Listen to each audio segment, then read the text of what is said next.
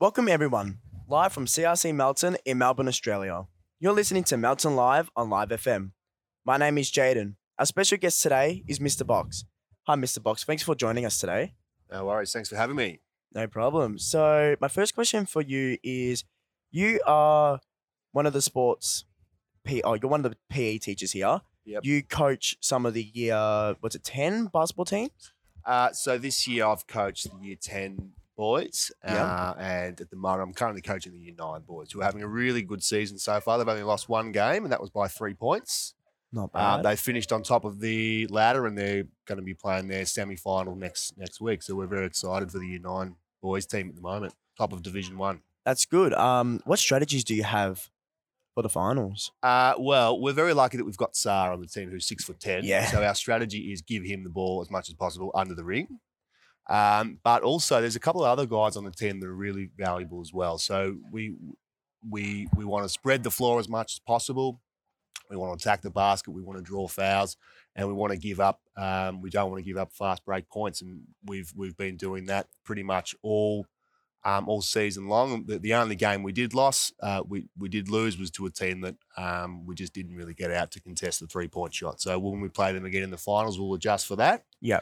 But we are the best team in it at the moment, and the only way that we're going to not go all the way is if we're undisciplined. We sort of make mistakes by shooting ourselves in the foot. So we just need to make sure we're playing our best, and the rest will take care of itself. Yeah. So you said that fast break points seems to be your biggest weakness. Have you focused a lot of that in training? We actually haven't really had opportunities to train very much. We had a couple of training sessions before the season where we worked on, containing the ball and keeping it out of the middle. But with all that happens in the school, as you're very aware, there's yard duties, there's other teams in the stadium. It's actually really difficult to organise practices. So we're having one after school on Monday. That's good. 3:30 to 4:30 this Monday, so we can get all those kinks signed out before the finals. So, and one of the big issues that we have is obviously staff members being available to coach teams. So students volunteering to coach teams is very valuable. Yeah. For interleague sport. And you also coach outside of school, don't you? I did, yeah. I'm having a year off now, but I've coached rep basketball for the last 5 years. This year I was coaching at Keilor Thunder, the under-16 girls there. A bit of a disappointing season for the girls. We only ended up winning one game, but we're in a very high division, probably a little bit higher than what we probably should have been, but we did extremely well in grading. But all the girls will be better players for it, playing against that sort of high level that they're against. So 5 years I've been coaching, but I'm going to have a year off this year just because I've got a baby on the way. Oh, congratulations. So the wife and I, we're going to focus on that, and hopefully I'll get back into rep coaching in the next couple of years. That's good. With coaching, what's one of your major challenges with it? Well, it really depends on the team. I guess for a couple of teams I've had, it's you sort of have to balance winning or team success as well as getting everyone sort of equal playing time. That can be a challenge at times. And I guess when you have different personalities that clash within the team, there's some players are more focused on winning, whereas others are more focused on, sort of developing and improving and getting their fair share of time. So that can be that's probably the biggest challenge, I'd say, of coaching youth players. Another challenge is sort of organising training sessions can be a bit of a challenge as well, because if you have people that aren't coming to training or don't train as much or they're absent for long periods of time, that can be really really detrimental to the team's success when you don't have everyone on the same page. So they're the two biggest challenges. But obviously there are lots of positives that come out of coaching as well. And seeing people improve, seeing people enjoy themselves, and seeing people work together as a team is obviously the biggest positives of coaching. Yeah, that's really good. Here's a big question. Have you ever suffered an injury while coaching? I have, actually. 2 years ago, I was coaching my under 18 girls, they were at the time. And we didn't have 10 players, so I stepped into scrimmage so we could do 5-on-5. And I literally took 2 steps to the right and just felt this massive pop in my left ankle. So I completely snapped my Achilles in half. And it didn't really take much at all to do it. And it was even more embarrassing because I had these 16-year-old girls laughing at me when I was lying on the floor, telling me to get up and stop being a wuss. But yeah, I think when you get a little bit older, you need to sort of understand what your limitations are and don't do things without warming up and things like that. And you also need to make sure that you're not just going from not playing or not doing anything for 6 months to jumping in and playing a game. All right, you need to make sure that your fitness is up and your flexibility and all your things that you're doing become even more important when you get older. So I certainly learned my lesson from that. I still do jump in and scrimmage time to time, but not at the intensity that I used to do. Yeah. And I always certainly make sure I warm up and stretch before I run in and start running around. So that was the worst one I've ever had. Most of the other injuries I've ever had have been from playing, so not necessarily from training. Yeah. Well, things as well with, was it Achilles you said? Yep. Yeah. So they also take between 8 months to a year, sometimes even longer. Yeah, minimum year. So it's been about a year and a half now. And I'm only just starting to sort of jump and sprint and run and things like that. Yeah. But it's probably never going to be what it was. But of course. Yeah, and I guess not now that I'm not playing sport anymore, it doesn't really affect me too much. But if it was to happen to a younger person, yeah, it'd be a lot more affecting. Rehab is obviously really important to try and get it back to what it was. Yeah. So you also mentioned that you used to play. Well, basketball probably wasn't my number one sport that I played when I was younger. I definitely did play junior basketball, and then once I aged out of juniors, I just played to senior domestic. I think I was playing A grade at Knox for a few years. But obviously basketball wasn't my strength or the greatest sport, but I loved the game and loved coaching the game. And I've been lucky to play along with some guys that have played at a pretty high level. So a couple of guys I've played with have played NBL 1 and overseas and things like that. So I've sort of learnt a lot by playing with good players and sort of analysing the game and stuff. But gridiron was my sport that I played pretty much throughout my whole adult life. So I started that when I was 17 and played up until I was 29. So I haven't played for about 6 years now, but that was my number one sport that I love playing. If you're just tuning in, you're listening to Melton Live on Live FM. Live from CRC Melton in Melbourne, Australia. My name is Jaden, and our special guest today is Mr. Box. So we obviously know that you have been a coach, you are a coach at the moment, and you used to be a player. What is a difference between being a coach and a player? It's a good question, actually, because when you play, and it doesn't matter what sport you play, and we're talking about team sports, I guess, in general, you're not as invested in the rest of the team as you are when you're coaching. And I think when you're coaching, you're really, really invested in how successful the team is, and you're sort of not really that invested in individual performances. Yeah. Whereas I know, like, we all like to say that the team comes first, but when we're playing, we can still feel okay about our performance or feel satisfied with our performance, even if the team's not doing that well. Of course. And I think once you're coaching, you sort of view things in a different eye, and what becomes more important is that everyone is invested in the team. And when I think back to when I was younger, and those every so often when I was busy or sick or something else was on, and I didn't go to training that week. You don't really think it's a big deal if you don't turn up. But when you're a coach and you've planned something and you've got something that you're working on week in, week out, you sort of you realize how important it is that everyone's invested in the team. Whereas you don't really have that same mentality when you're a player.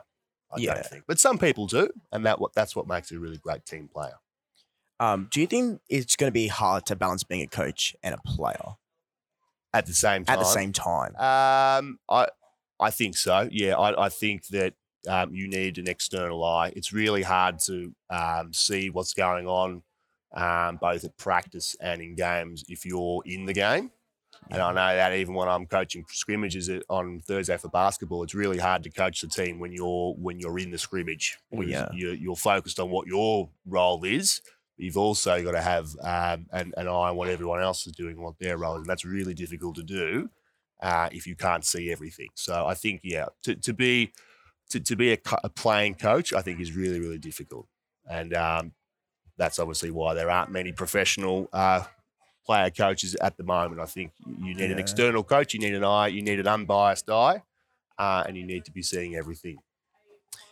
Is there any rules that you would like to see be changed or tweaked as both a coach and as a player In basketball, in basketball? oh, I think I'd love to see a shot clock actually at Premier League basketball. I think that would be great because we should have won that game a couple of weeks ago. We were down by 2 points. There was a minute 40 left on the clock, and I think the other team had possession for about 80 seconds. Ooh. So I think if we had a shot clock in, we would have definitely we would have won that game because we were on a 10-0 run out of a timeout. Shot clock involved, we would have got a couple of extra possessions. We would have won that game. So that's one rule I'd love to see in Premier League. I'm trying to think of some other rules. I think that's pretty much it. That's the only rule I'd change. Having a shot clock in Premier League, I Yeah. think would be good.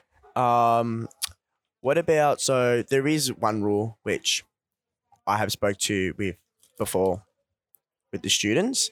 I want to hear your point of view on it. So if you fall over, you're on the ground. If someone were to trip over you, they count it as a pushing foul. What's your point of view on that being called as a foul? So you trip over someone on the ground. Yeah. So they're on the ground, you trip over them, and they get the foul for it because they've tripped you over. Yeah, well, I guess it depends. Like, I think I think the ref just needs to use a bit of common sense there. Yeah. If someone's lying on the ground and they don't do anything and someone trips you over, I think that's play on. But if they, do an action that causes you to trip over, then that should be a foul. So I think the refs just need to use a bit of common sense there. Yeah. Have you ever thought about reffing? Absolutely not. I don't think I'd be terrible at it. And I've got a lot of respect for refs that do it and have to put up with making a quick decision and the repercussions of that decision. So I would absolutely hate to do that because I think I'd be terrible at it. I'll stick to coaching. Stick to coaching? Yeah. So you said that obviously you're not going to coach at the moment because you got a child on the way. Yeah. So you said in the future. What's the plans for the future with coaching? I think I'll probably take at least a year off, maybe 1 or 2, depending on how we go at home. But I think I'd like to get back into junior coaching in the next couple of years. Under 16s, under 18s, that kind of what I was already doing. Because it was very enjoyable, and I think once you stop playing sport, to remain connected to something that you love doing when you're young is really important. So that's why I would love to get back into it, because I think if I wasn't doing anything to do with sport, that would that'd leave a big sort of hole in my social life. So I will look to get back into it once everything settles down at home. Definitely in the next couple of years I'll get back into it. What's something that made you really happy when you were coaching? Like something maybe a player said or they did? Well, I guess probably the end of every season generally makes you happy when you hear back from some of the parents and some of the players about how they've enjoyed the season. Always get some nice cards and gifts and stuff from the teams I've been involved in.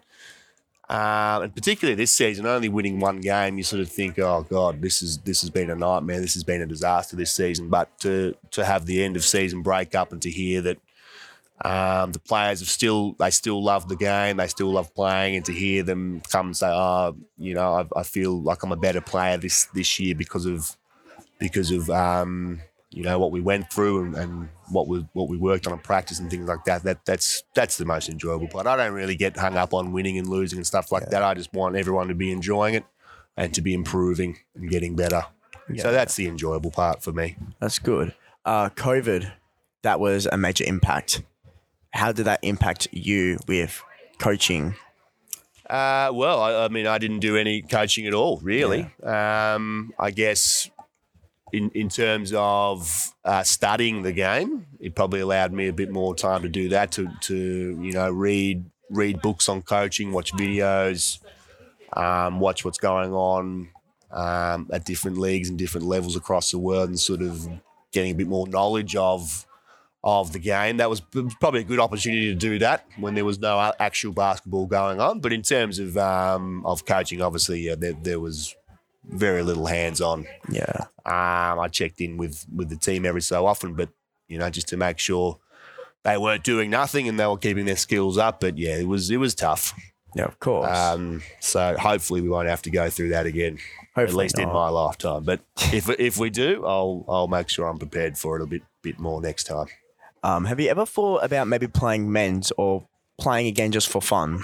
I don't think so. I think my body's well past its use by date in terms of participating anymore. I've just got far too many injuries that have sort of caught up to me over the past few years. Yeah. So, look, I'm pretty happy to just be coaching at the moment. Oh, that's good. And I can keep fit and exercise in other ways. I don't need to risk any more damage by participating, but you never know. If there's a league that's slow enough for me to participate in, maybe. But at the moment, I'm happy just watching and coaching. Yeah. So obviously when you coach, there's a lot of advantages and disadvantages. Do you care to list some of them? Advantages for coaching and disadvantages? Yeah. Ooh,